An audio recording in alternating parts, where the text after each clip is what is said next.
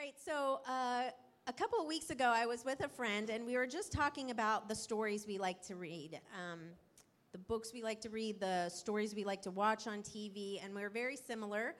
Both of us kind of like things that some might say are a little dark. Stories about people who are in painful struggles that the main character really has to face and then eventually overcome in their life. And my friend admitted that when she was a little girl, her favorite stories to read were always the ones where the children were on their own. So for some reason, there are various reasons, there's actually a lot of children's literature where the kids are lost or they've lost their parents and they're orphans. These stories were her favorite to read when she was growing up, which seems a little strange, but yet many children like these stories because honestly, stories that are about people who never have conflict or loss or disappointment, where the main character always gets everything they want in life, that makes for a pretty boring story, right? That isn't something we really want to watch on TV where, there's no conflict, no drama. But honestly, we are kind of looking for that in our own lives, right? That's what we want. We really want the easy life without much drama and disappointment. I know. So during our teaching series, we've been looking at the book of James, the letter that he wrote. It's one of the first letters that was written that has been included into the New Testament right after Jesus' death and resurrection in the beginning of the church. And so James is writing this letter to a group of Jewish Christians who have been brought up in the Jewish faith and became believers in Jesus. And because of persecution, they have to flee Jerusalem, their home, their community, oftentimes their family, and they're spread out throughout Asia and Europe. And so James writes this letter to be sent around to these area churches to be read to these Jewish Christian believers. And part of the reason that he writes this letter is as an encouragement for these Christians to persevere through the struggles that they are facing in their life. And so the beginning and the end of this letter start and end with that encouragement. And so I'm going to just read through that encouragement. I'm going to start in chapter 1 of James and the second verse, and then I'm going to skip right to chapter 5, verse 7. So if you have your Bible or a Bible app with you, you're welcome to read along, or you're welcome to just kind of listen to this almost as it is new encouragement for you. Think about whatever struggles you are facing, the things that are challenging you to give up and to walk away from relationships, ministries, jobs, all of those things that we struggle with and we want to sometimes just give up. And hear this as a fresh encouragement from James. He says in James chapter 1, "Consider it pure joy, my brothers and sisters, whenever you face trials of many kinds, because you know that the testing of your faith produces perseverance. Let perseverance finish its work so that you may be mature and complete, not lacking anything. If any of you lacks wisdom, you should ask God, who gives generously to all without finding fault, and it will be given to you." And then chapter 5, verse 7 says, "Be patient, then, brothers and sisters, until the Lord's coming. See how the farmer waits for the land to yield its valuable crop, patiently waiting for the autumn and spring rains. You too, be patient and stand firm, because the Lord's coming is near. Don't grumble against one another, brothers and sisters, or you will be judged. The judge is standing at the door. Brothers and sisters, as an example of patience in the face of suffering, take the prophets who spoke in the name of the Lord. As you know, we count as blessed those who have persevered. You have heard of Job's perseverance and have seen what the Lord finally brought about. The Lord is full of compassion and mercy." The Lord is full of compassion and mercy. Is any among you in trouble? Let them pray. Is any one happy? Let them sing songs of praise. Is anyone among you sick? Let them call the elders of the church to pray over them and anoint them with oil in the name of the Lord. And the prayer offered in faith will make the sick person well. The Lord will raise them up. If they have sinned, they will be forgiven. Therefore, confess your sins to each other and pray for each other, so that you may be healed. The prayer of a righteous person is powerful and effective. Elijah was just a human being, even as we are.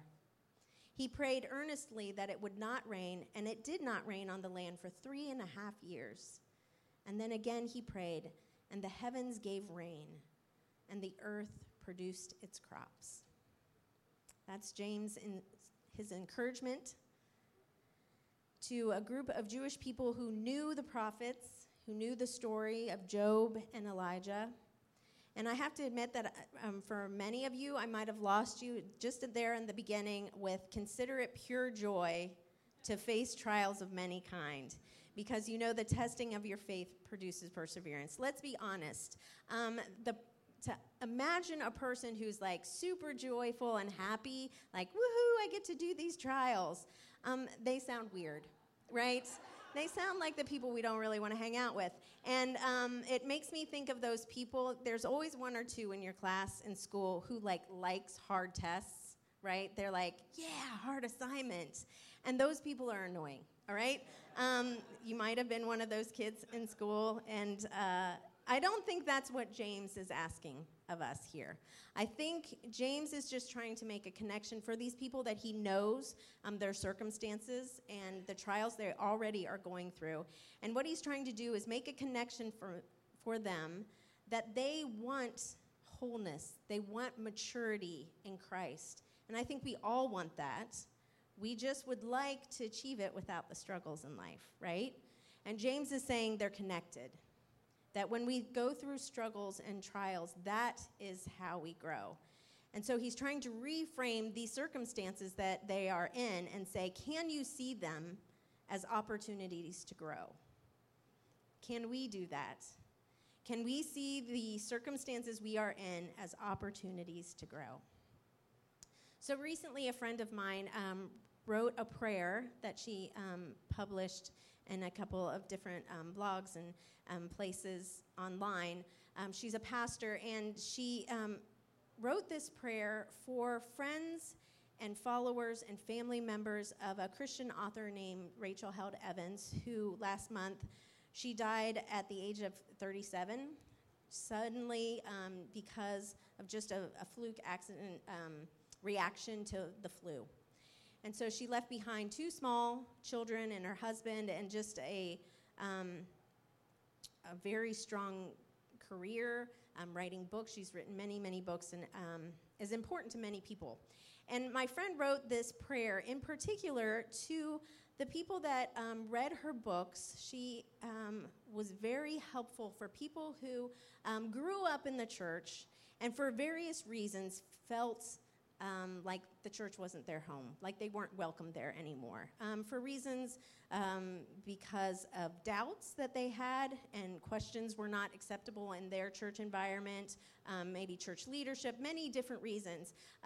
But she was kind of, for them, this first dip into the water of trying again to reconnect with Jesus and reconnect to the church.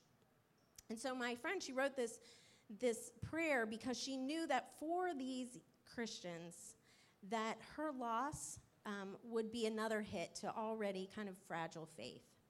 And so she prayed in her prayer, she quoted this verse, "Consider it pure joy, my brothers and sisters, whenever you face trials of many kind, because you know the testing of your faith produces perseverance." And that might seem like unhelpful advice, but I really appreciated how she kind of reframed this verse for me as well. She talked about it as the testing of your faith actually being kind of a loving act from a loving Father. And for me personally, always the idea of my faith being tested was always something that kind of well, I didn't like. I, kind of attributed it to being tested, friends or family members who like kind of test your skills at something, or test your commitment to something, or your love to that for that person. That I kind of see that as can be manipulative, can be untrusting, and so I think I had put that on God, and like I didn't like the idea of God testing my faith. What did that mean? And her explanation was very helpful. She kind of connected the idea of testing our faith to how we teach our young children how to do things on their own. And, I have 3 children. 2 of them are adults at this stage. The middle one is about ready to go to college. And that's like the whole 18 years of work, right? We're trying to get to the point where she can live on her own and do things on her own. And she will make mistakes and has made mistakes. And you're always like trying to get her to the point where she feels like she is strong enough, that she's grown up, that she can make it. And we think back to just even teaching our children how to walk. Imagine what that looks like. I imagine you've seen where you take both of their hands and you walk slowly with them, allowing them to walk and gain confidence that they can walk on their own. And then after a while, when you realize they're kind of getting it, you take one hand away, right? And you're kind of testing them. Can they do it? Yeah, they're getting stronger, right? They are like, yeah, I can do this. And then eventually you take the other hand away. And the child takes a few steps on their own, and you know what they do? They fall. And what does the parent do? He reaches up and grabs them and said, that's okay. You can do this. Look at how big you are. Look at how great you are, right? You can do this. And so it was really helpful for me to reframe the idea of my faith being tested as that. God is allowing me to grow, allowing my faith to grow. And that he has that posture also. Of like, look at you. Look what you can do. Look at your faith. I'm so proud of you. Instead of that of somebody who's like, no, that isn't good enough, right? James says, consider it pure joy, my brothers and sisters, whenever you face trials of many kinds, because you know that the testing of your faith produces perseverance. Let perseverance finish its work so that you may be mature and complete, not lacking anything. If any of you lacks wisdom, you should ask God, who gives generously to all without finding fault, and it will be given to you. And then we see in chapter 5, James relates this time that he knows his readers are in. They're in a time of trial and struggle. And he relates that to a time between rain for farmers. Now, I know we probably don't have any farmers in the room with us this morning, but for us, yes, my children are in overalls this morning. As the kids call them, they are train drivers. But no, I don't think we might have some people who grew up in the land of the farms. We've got some Kansas, Missouri, Ohio people. But most of us New York City people, we're not farmers. And so when it rains a lot, we are not really, we just are kind of like, this is annoying, right? The rain is annoying to us.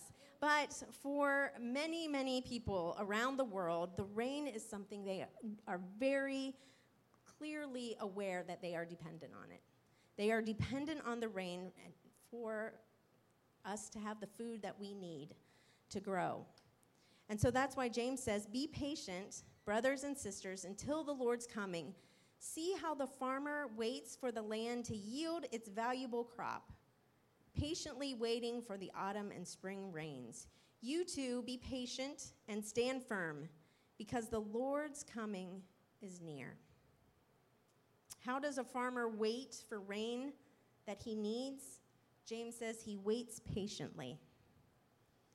For all of us, we are also in this in-between time of rain, a time when Jesus' kingdom is here, that God's Spirit is present and is working in our lives, and yet we wait for the time of Jesus' return, when we know that all things will be made right. And so we're stuck in between the rains, waiting patiently for the harvest to come.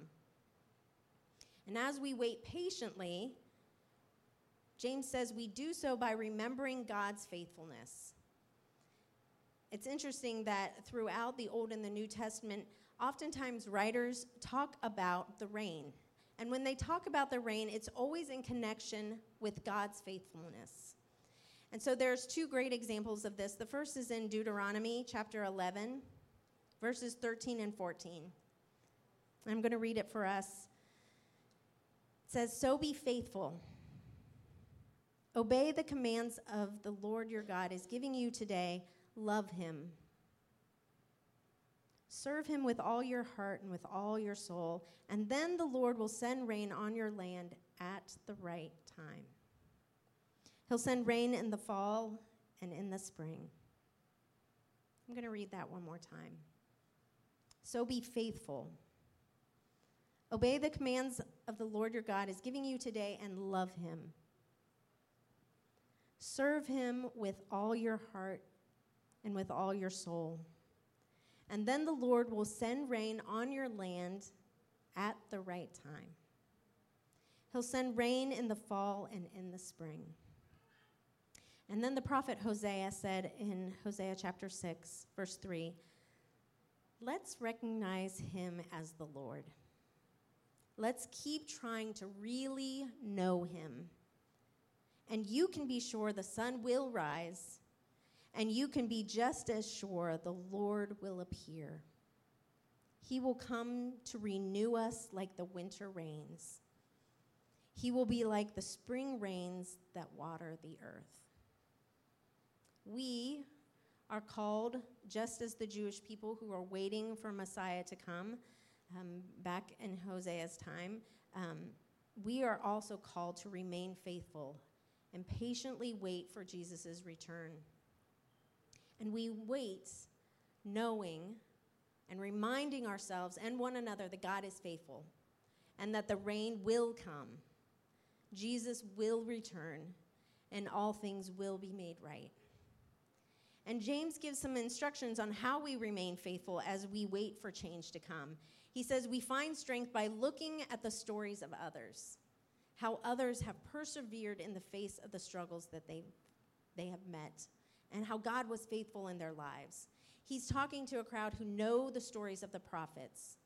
And he's saying, look to them. Look at how hard their lives were, and yet how God was faithful to them and how he used them. And in particular, he mentions Elijah. And Elijah's story is a lot about rain, right? If you remember the story, Elijah is in exile. The Jewish people are in exile, and so he is working to show who God is, that he is the one true God. He is the powerful God who is above the foreign gods of the people there. And so he prays that it wouldn't rain, and then they are desperate for rain. And there's this duel that we see almost, that Elijah is praying for rain to show up, and the foreign gods, they're praying to the foreign gods to bring rain. And of course, it is Yahweh who brings the rain. And it's this amazing show of God's faithfulness, but also his power and strength. And so James says, remember that story. Remember the stories of the prophets. And then he makes a comparison of what to do and what not to do as we are patiently waiting for God to show up in our life and to provide. This is what he says. He says, don't grumble against one another. That's what we're not supposed to do. Don't grumble against one another, or you will be judged. I think we all know this is true in our own lives. When we are going through tough stuff, and we've been going through it for a while, and we don't know when it's going to end, that is the hardest time to not get frustrated with others and to start to grumble and to forget about the struggles that they are facing in their life and get stuck in our own stuff. And James says, don't do that. Don't start to grumble, because the truth is we need each other. We need community. If we're going to persevere, we need prayer. That's what we're supposed to do. Instead of grumbling, we pray for one another. Instead of grumbling and getting frustrated, we share and confess the ways that we are struggling with one another. And we get closer instead of getting farther apart. Because we need each other if we're going to persevere. We cannot do it alone. And so this morning, we're going to take advantage of the community we have, the stories we have in our faith family here. And we're going to share with you a story. Annie is going to come up in a few moments and share just a recent story from her life. It's a story of hardship and struggle, one that honestly we wouldn't want to experience or our family and friends to experience in their own lives. And yet it is a story of God's faithfulness, of God's power and his strength. And so as she tells the story this morning, we want you to hear this story not because we know all the whys to why God did what he did. We don't. We tell the story because we need to be reminded what he can do. And we tell this story in a time when I know that many of us here are waiting patiently for healing, or a relationship to be reconciled, or a trial to end. And we tell this story today so that you would find encouragement about what God can do. We don't know how long it will take in each of our stories before the rain begins to fall, before healing comes, before reconciliation and repentance appear, before the trial is over. But we do know that God will return, and all things will be made new. And so let us be faithful together until that day. Let's pray together.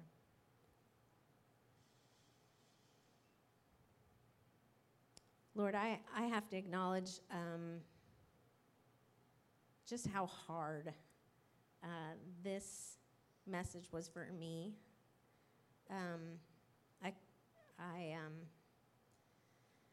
I struggle. I struggle to keep going on, and I struggle to persevere and to be patient. I struggle to be patient. I want the trials to end in my own life and in my friends' lives and my family's lives. Lord, I want the struggle and the pain of our community, of the marginalized. I want it to end, and I get frustrated, and I want to quit. And I sometimes want to be alone and just miserable. And so I pray that if that is true of anyone else, Lord, that you would comfort us and that you would just convict us and remind us that we need one another, Lord. We need one another to persevere. I pray that we would see healing, we would see reconciliation, we would see the trials come to an end, Lord.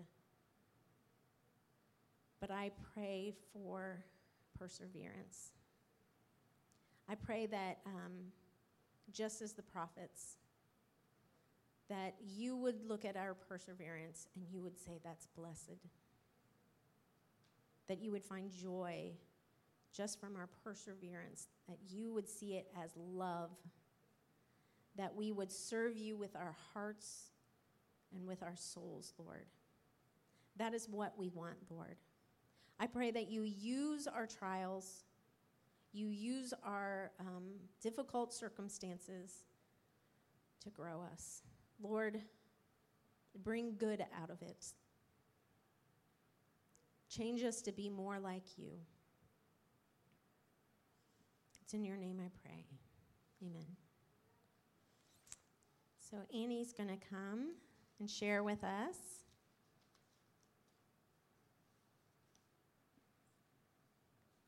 All right. This is going to work too because she's taller than me.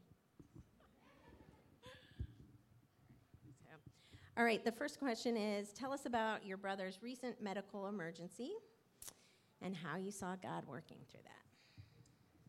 I'm not prepared. There you go.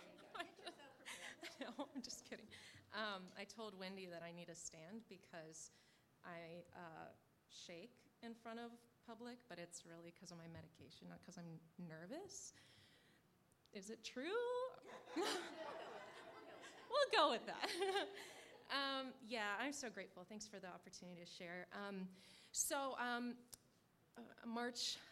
April 11th, my brother was found on the side of the road without a pulse at 5:30 in the morning. It was dark out. The man that found him was late to work, and he's never late to work. Turns out he was a 53-year-old man, and he took a CPR class back in college, had never taken CPR since, had never performed it, and he performed it on my brother. The next man that came was actually a nurse who was early to work, who's never early to work. He left early, and he was an ICU nurse, so he was like immediately right in there. The next one was a police officer who randomly was going to get coffee. And so we had these amazing first responders, and then the ambulance came, and my brother was on cardiac arrest, obviously for that time, and the ambulance did the defibrillators, which are like, the electric shocks, and they're like, clear, and just like that. And they did it. And then they did it 5 times, and usually, people, normally, they don't even survive 3 times. If you can survive after 3 times, it's shocking. And then he went to the hospital. He was there for 3 hours, non-responsive. They found out that he was, his heart was stopped for a total of 13 minutes, was the only thing that was producing blood was CPR throughout his body, and they didn't know how long he was on the side of the road, passed out, without a heartbeat before that. They intubated him, which means a tube down his throat into his lungs, but because he was non-responsive, they didn't even sedate him. It's a very painful thing to have that go down your throat. So he wasn't breathing on his own. They cooled his body completely down to a very low temperature. I think it was in the 30s, because they wanted to preserve any possible brain function, but they thought he might be brain dead. The helicopter was called to transport him to the bigger hospital, actually Johns Hopkins, with a heart unit to be specialized there, but his oxygen level was dropped, and so they actually had to wait 20 minutes before he could get on the helicopter, make sure he didn't die on the helicopter. And then at the Johns Hopkins, he was in the ICU, and there were issues in his heart ventricles collapsing. There was a specific enzyme that should have been 0.01. For him was at level 100. He had extreme fluid in his lungs that was not draining. His urine was opaque and showed toxicity in his blood, so they hooked him up to dialysis. He had issues with his liver and kidneys they were concerned about, and of course the brain. They said at best a year rehab, but maybe nothing at all. They couldn't. So they sedated him because the idea is that you want to sedate him mentally, which means basically keep him completely knocked out mentally so that his actual body organs can work, and then they bring up his brain to see if possibly he survived brain function. So I've been praying about how to describe this situation to you guys because I've talked about it so many times that there's so much I could go into. For time, I will not. But I felt like I prepped in different ways, and I just felt like when I was, kind of praying a little bit more last night, I don't hear God very specifically that often, but it felt very specific for me to actually go into what my experience of the situation was. And when I got that call on April 11th, that Thursday morning, and took their train down, and when I started to pray with friends, and I was able to text everyone in this church, to ask for prayers, and people were just praying immediately for my brother. I did not feel scared that he wasn't going to make it. I didn't feel scared that he wasn't going to survive. And my mom was telling me she held his hand in the hospital, and he was completely cold and lifeless and no response at all. But for some reason, I didn't fear that at all, that he wasn't going to make it. I knew he was going to come out of it. And even when I was praying on the phone with a friend, and we were praying about, God, we don't know the purposes of this. Whatever purpose you have of this situation, God, that you would be glorified, that ultimately this would be for your glory. So whether it's going to be people coming to Christ because of healing, whatever your purpose is for this situation, God, that you would have that purpose. So when I got there, they found out that he could be brain dead. That's what the doctor had told the room. And my mom, told me the situation, and, she's crying, and I just held her, and I was like, well, I don't care. That's not our brother. Like, it doesn't matter. And it didn't strike me. And so we had whole churches, our church, friends of friends, asking everyone to pray. There were people in 3 different continents that were praying for him. Some were fasting, and people asked for prayer for healing. And I remember at one point, it was really hard for me because it was hard to navigate people's situations, and emotions of this situation, right? Because if you talked about, like, you pray healing, you lay hands on the sick and they will recover. That's what it talks about in the Bible. And so there were so many times that there are Christians in the room with my brother and no one's praying. And so I just went for it and, like, guys, can we pray? And held, put hands on him and prayed. And there were times that I just had to, okay, we'll just see. We'll see how it goes. And we'll just pray. And, that's the risk of everyone being disappointed, everyone, having their faith, potentially dampened. And, they tried, why didn't God heal him? And I remember my mom, kind of taking me aside at one point and saying, these other people that are here, they lost someone just 2 years ago. Like, I'm sure they prayed. Can you settle it down a little, kind of? And I was like, Mom, 3 weeks ago, there was a man that, my husband and I prayed for and we love, and he died of cancer 3 weeks ago. And I prayed with strangers about that man.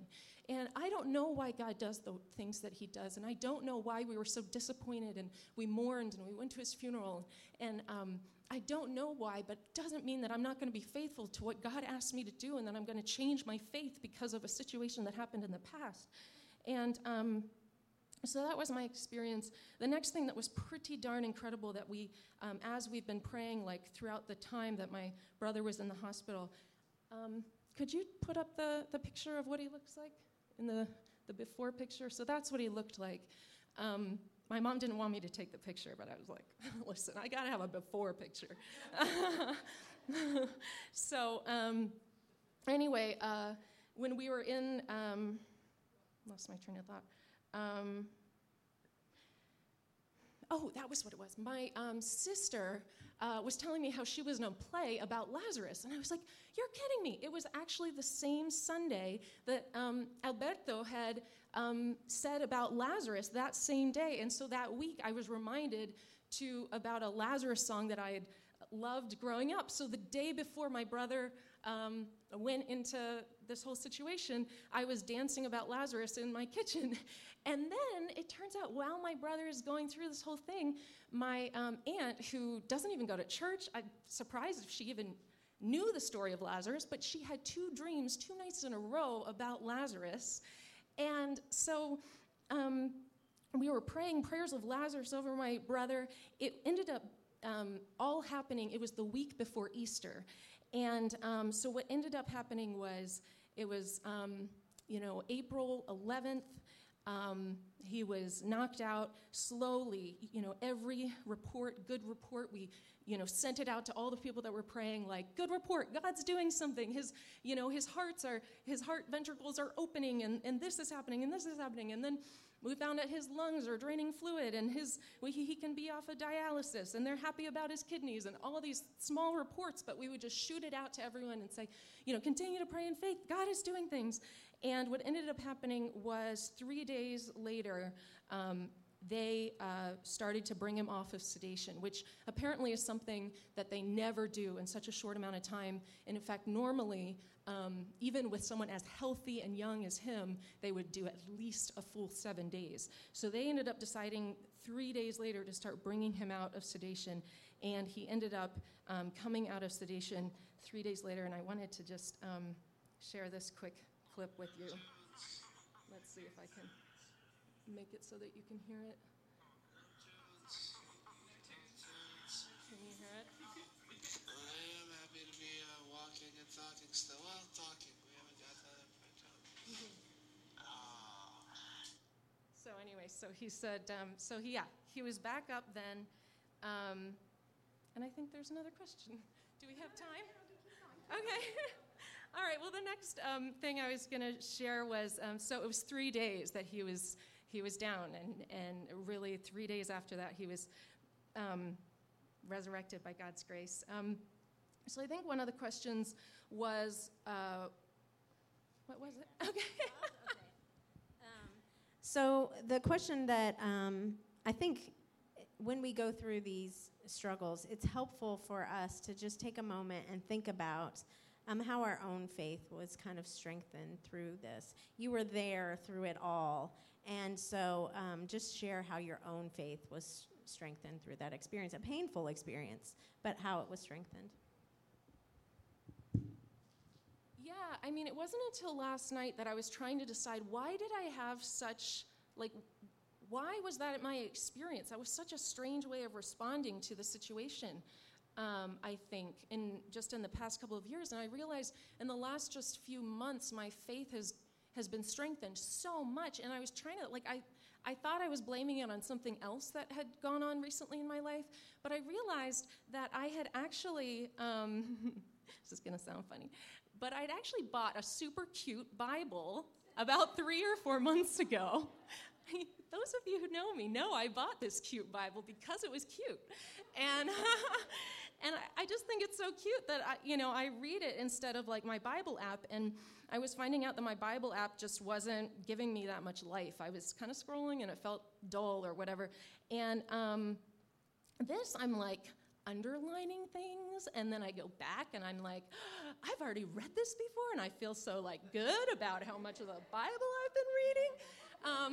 So the point that I have there, I mean, in the Word, it does say faith comes by hearing, and hearing by the Word of God. And so I feel like God it was so kind of Him to give me this opportunity of months beforehand preparation of growing my faith to then be at a spot where I could have faith, because I've been reading about James, for example, where it says, lay hands on the sick and they shall recover, There's one passage, and this was probably, in terms of time, but one passage that I think Jesus says the word marvel, in the English Standard Translation twice. And he says it because he's marveling at somebody's faith. And the first time, or in Matthew, it talks about him marveling at a centurion, which is like a Roman commander, somebody who's not even a Jew. But he came to him and said, please heal my servant. And Jesus is like, okay, I'll go to your house. And he's like, no, just, just heal him now. I mean, from here, I know I'll go home, and you just say the word and you'll heal him. And Jesus marveled, and he's like, I haven't seen anyone in all of, I think he might have said all of Israel or Jerusalem or whatever, with that kind of faith, and he marveled. And right then he was healed. But then in Mark 6, there's a couple of accounts, but one, it says, he was in his hometown. Jesus was later in his hometown of Nazareth, and he was doing all these miracles, and Jesus was doing all these incredible things, but the people were like, but isn't this Mary and Joseph's son? Isn't this the brother of these guys? And aren't the sisters here? Come on, this can't be the right guy. And then it says, Jesus says, a prophet is not without honor except in his hometown and among his relatives and in his own household. And he could do no mighty work there except that he laid hands on a few sick people and healed them. Nothing much. But Jesus marveled because of their unbelief. And so I guess the thing that I was struck by last night when I was praying about this is that I don't know why God, for example, healed my brother and not the man that we had prayed so fervently for, even though it seemed like God was going to heal that other gentleman. I don't know why God did that, but I will say that I don't want to be a person of unbelief, so much so that God can't do the work that he wants to do, because right now he may want to do bigger things, and I just don't have the faith for it. So I just want to, I guess, encourage all of us that are here, that we could grow our faith, and maybe God's going to do bigger than even what we thought, and the stuff that, maybe we're not, the stuff that doesn't happen, we just have to trust and believe that there's more that we can see, more reasons than we can understand. But I think those are all the things I wanted to share.